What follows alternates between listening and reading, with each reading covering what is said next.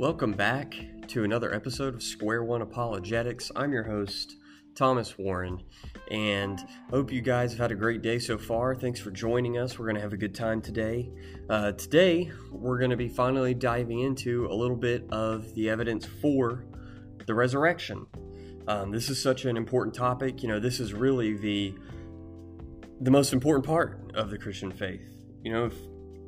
If Christ didn't rise from the dead, our faith is nothing. It's all vanity. So, really, the evidence for the resurrection is the most important. If we don't believe in the resurrection of Jesus Christ, that's not Christianity. That's not what Christianity is about. That's what holds it all up, really, is that Jesus is Lord and alive and well. So, today, we're going to be talking a bit about the evidence for the resurrection. Now, Lord willing, next week, we will get into the arguments that you may hear against it, some pretty popular ones that may sway people to not believe in the resurrection, but today we're just going to look at the evidence for it. And I'm hoping that what you'll see with this evidence is that the resurrection of Jesus Christ is not as silly as it may sound, that the evidence that we see here and the arguments for it actually show that believing in the resurrection of Jesus is a fairly reasonable thing to believe. It's actually the most reasonable thing to believe, but in today's world they make you sound like an idiot if you believe in Jesus Christ and his resurrection. But what we'll see with this evidence is that it's far more reasonable than what the world makes it out to be. So let's go ahead and jump right into it. So how reliable is the New Testament claim that Jesus rose bodily from the dead? Well, when we look at the evidence from an objective lens, the bodily resurrection of Christ is actually very reasonable. And again, we want to look at this evidence objectively. So what is some of this evidence? Well, there's a ton of evidence. The master at the resurrection, kind of the go-to authority when it comes to evidence for the resurrection of Jesus, is a man by the name of Gary Habermas. If you know who he is, great. If you don't, I highly recommend him.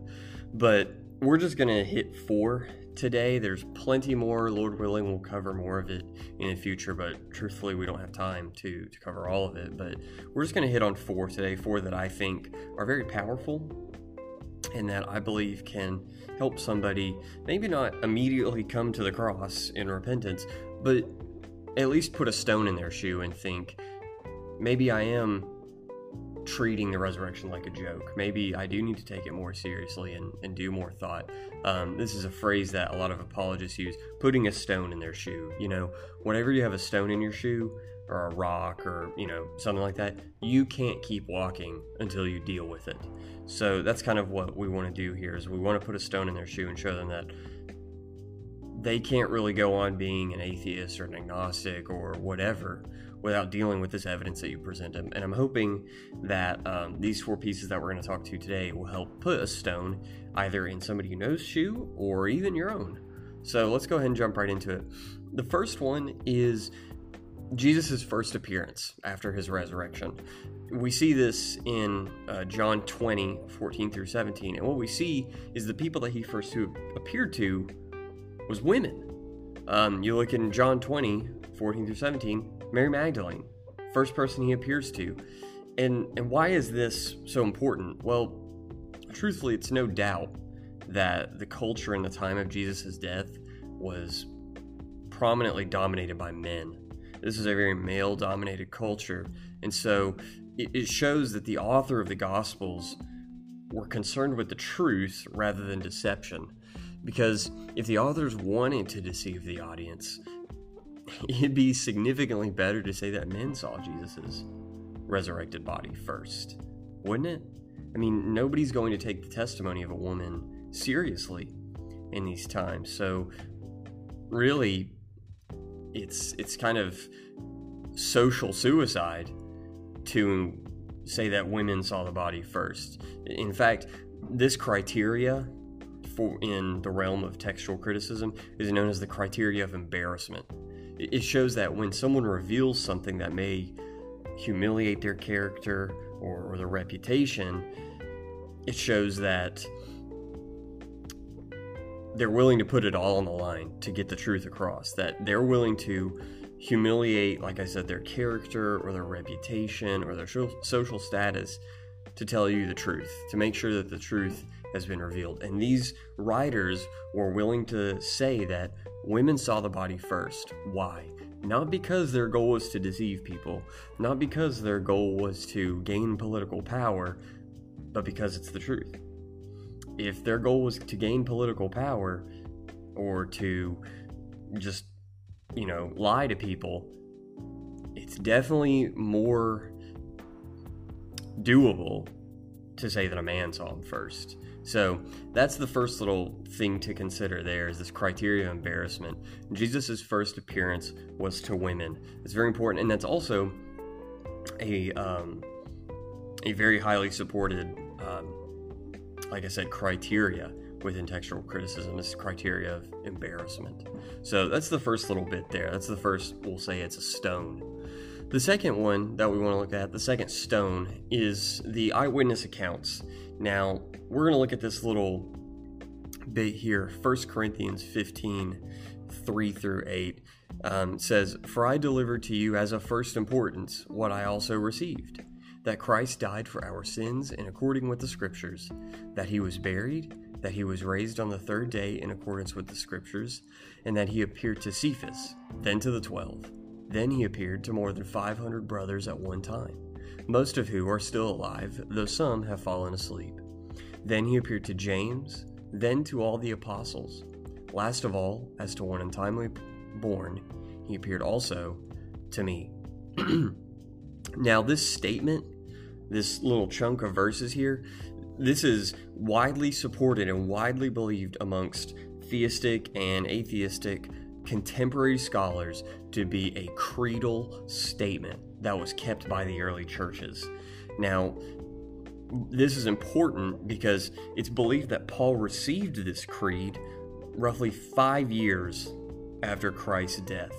So if this statement, this creed, was given to Paul 5 years after Christ's death, and he writes this creed down, then that shows that Christian churches existed before the New Testament was even written.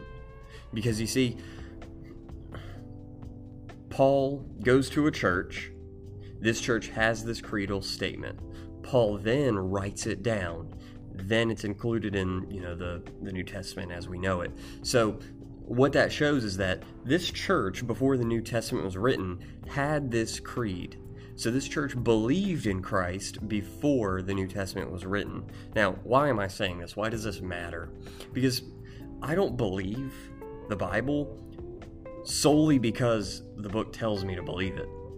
I believe it because it's historically verifiable that these events happened and that these people existed. And it's the same for this church and this creed, is that these people didn't have the New Testament, yet they believed. So one of the things that bothered me when I was trying to figure out if Christianity was even true was I was really struggling with this phrase of, well, I know the Bible's true because it says it's true. Truthfully, that's circular reasoning, to say that I know the Bible's true because the Bible says it's true. That doesn't prove anything. Now, as a Christian, I understand and I believe the Bible is true, and I understand that it is the Word of God. And so therefore, I believe that it's inerrant. So I do believe that the Bible is true because it's the Word of God and it's inerrant, but also because there's evidence showing for its truthfulness. And these people in this creed, this early church that had this creed, was stating these people in this verse as a way of saying, hey, there are eyewitnesses to the resurrected body of Jesus Christ, and if you don't believe us, that being this early church, if you don't believe us, go ask them yourself. And so then Paul writes it down as a way of pretty much telling them, hey, if you don't believe this creed, go ask the eyewitnesses yourself. He's, in essence, calling the witness to the stand. And this is so important, again, not just because it shows that these people believed that before the New Testament was written, and so therefore they believed in the verifiability of the eyewitness testimony and the accuracy of the claim. But again, it's also Paul calling these witnesses to the stands, and I'm sure people did ask some of these, for instance, these 500 eyewitnesses, and I'm sure people did go ask them. But if it wasn't true, then we've got all these eyewitnesses. Surely it would have been snuffed out. If it was a lie, it would have been snuffed out. These eyewitnesses would have been called out, and they would have just said, yeah, we lied, or we hallucinated, or we got the wrong tomb, or whatever it may be. But that's not what happened. In fact, he calls the eyewitnesses to the stands, and all the eyewitnesses can verify, yep, we saw the risen Jesus Christ. Now, again, this is evidence for the resurrection. We are going to look at arguments, Lord willing, in the next episode. One of the big ones is hallucination theory, that being that the disciples or the 500 eyewitnesses were hallucinating at that point, and we'll cover that. But what you'll find out primarily with those arguments like hallucination theory is that it's one thing to say that, a couple people hallucinated and saw Jesus. It's another thing to say 500 hallucinated and saw the exact same thing in the exact same geographical location at the exact same time in the exact same way. That is a massive stretch. And again, we'll go over that, Lord willing, next episode. But again, Paul has called the eyewitnesses to the stand. This creed was held before the New Testament was written. So these people had the eyewitnesses, they confronted the eyewitnesses, and they saw the risen Lord, Jesus Christ. So that's the second stone. The third stone, this one's very short, actually. It's just some of the skeptics throughout the New Testament that were changed. The first one, more likely the most popular, Paul. Paul, just a zealot for the destruction of followers of Christ and for the Christian faith. Truly the best Pharisee of them all. However, he, changes. He repents completely, and he goes from wanting to completely wipe out the Christian faith to writing a majority of the New Testament and dying for his faith in Christ in Rome. So you may say, well, he may have hallucinated, or he may have been deceived. And I really think that takes a very large stretch to say that a man who was the Pharisee of Pharisees just completely devoted his life to something else for a mere hallucination, or for a mere lie, or something like that. That's a pretty huge stretch. This man devoted his whole life to being a Pharisee, and to say that one hallucination took him away from that, I just don't. You'd have to do some serious footwork to prove that, and to show that would actually be a plausible thing to believe. But that's Paul, again, a man who's wiping out the Christian faith to a man who's dying for the legitimacy of the Christian faith. The next one, James, Jesus' half-brother, started as a skeptic. You see that in John 7, verse 5. He started as a skeptic, not believing in Christ's claim. It's not really that evident or unreasonable to not believe that your half-brother is the God and the King of Kings and the creator of everything, and God incarnate. I can't really blame James for not believing that. I know I wouldn't believe it if my brother said the same thing, but he started out as a skeptic, not believing this. Next thing you know, we see in Galatians 1:19, he's a recognized apostle. And then, you move to Acts 21, what do you see? He's one of the heads of the Jerusalem church. He's one of the elders of the Jerusalem church. And then lastly, if we actually look outside of the Bible, we see in Antiquities, written by Jewish historian Josephus, that he was stoned to death. So you have a man who went from doubting and not believing and calling out his lack of faith, or his denial of Christ's deity, to being stoned to death for his faith. So that's quite a change among these two men. And then the last one, the last stone we want to look at is the disciples' faith.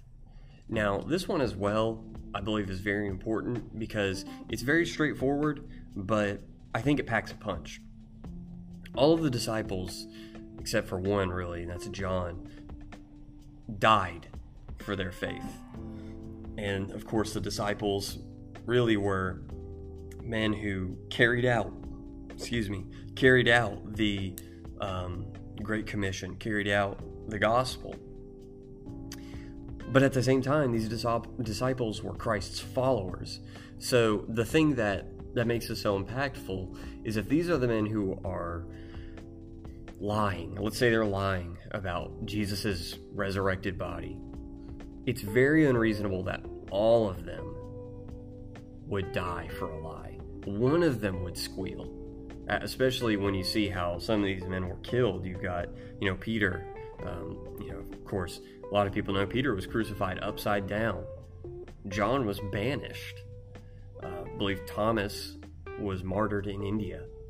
So, and that's just three of them there.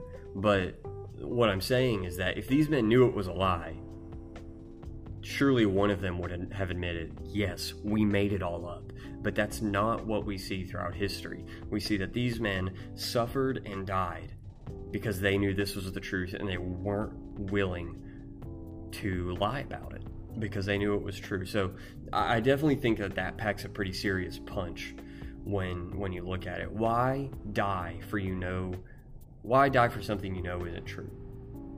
That would take a lot of, again, digging and footwork to show that people are willing to die for something they know isn't true all the time. It's one thing to, maybe if somebody was killed very quickly, but a lot of these men underwent a lot of persecution and a lot of pain and a lot of turmoil because they knew that Jesus Christ had resurrected from the dead. And, it would just take one to admit that they lied, but none of them did. And so that I think points to the fact that these men knew that this was true. These men believed that they saw the resurrected Jesus Christ, and they wanted to take it all over the world, and they were willing to die for it. So those are our 4 stones. Again, we will, Lord willing, go over more stones in the future. In fact, that's really what all apologetics is. Even our past episodes about, the creation of the universe, or macroevolution, or morality, or evil. These are all stones that we can put in people's shoe, but these are just stones related to the resurrection of Christ. And I pray that you can remember these and that you would do more digging on these. There's a lot more to this, and like I said, Lord willing, we'll go over more evidence of the resurrection. But I'm hoping next week we can really get into some of the arguments against the resurrection, just because there's some interesting ones out there, but they require a lot of stretching to believe. So I'm hoping you all will join me for that episode as well. And I hope you all learned something today. Thank you all again for joining me in this episode. I hope you all learned something and enjoyed. Again, if you have questions, if you have something that wants to be covered, shoot me a message on our social media, and we will hopefully be able to cover that in a future episode. But again, thank you all for joining. I hope you all have a great weekend. I hope you all have a great day, and thank you all again. Have a great day.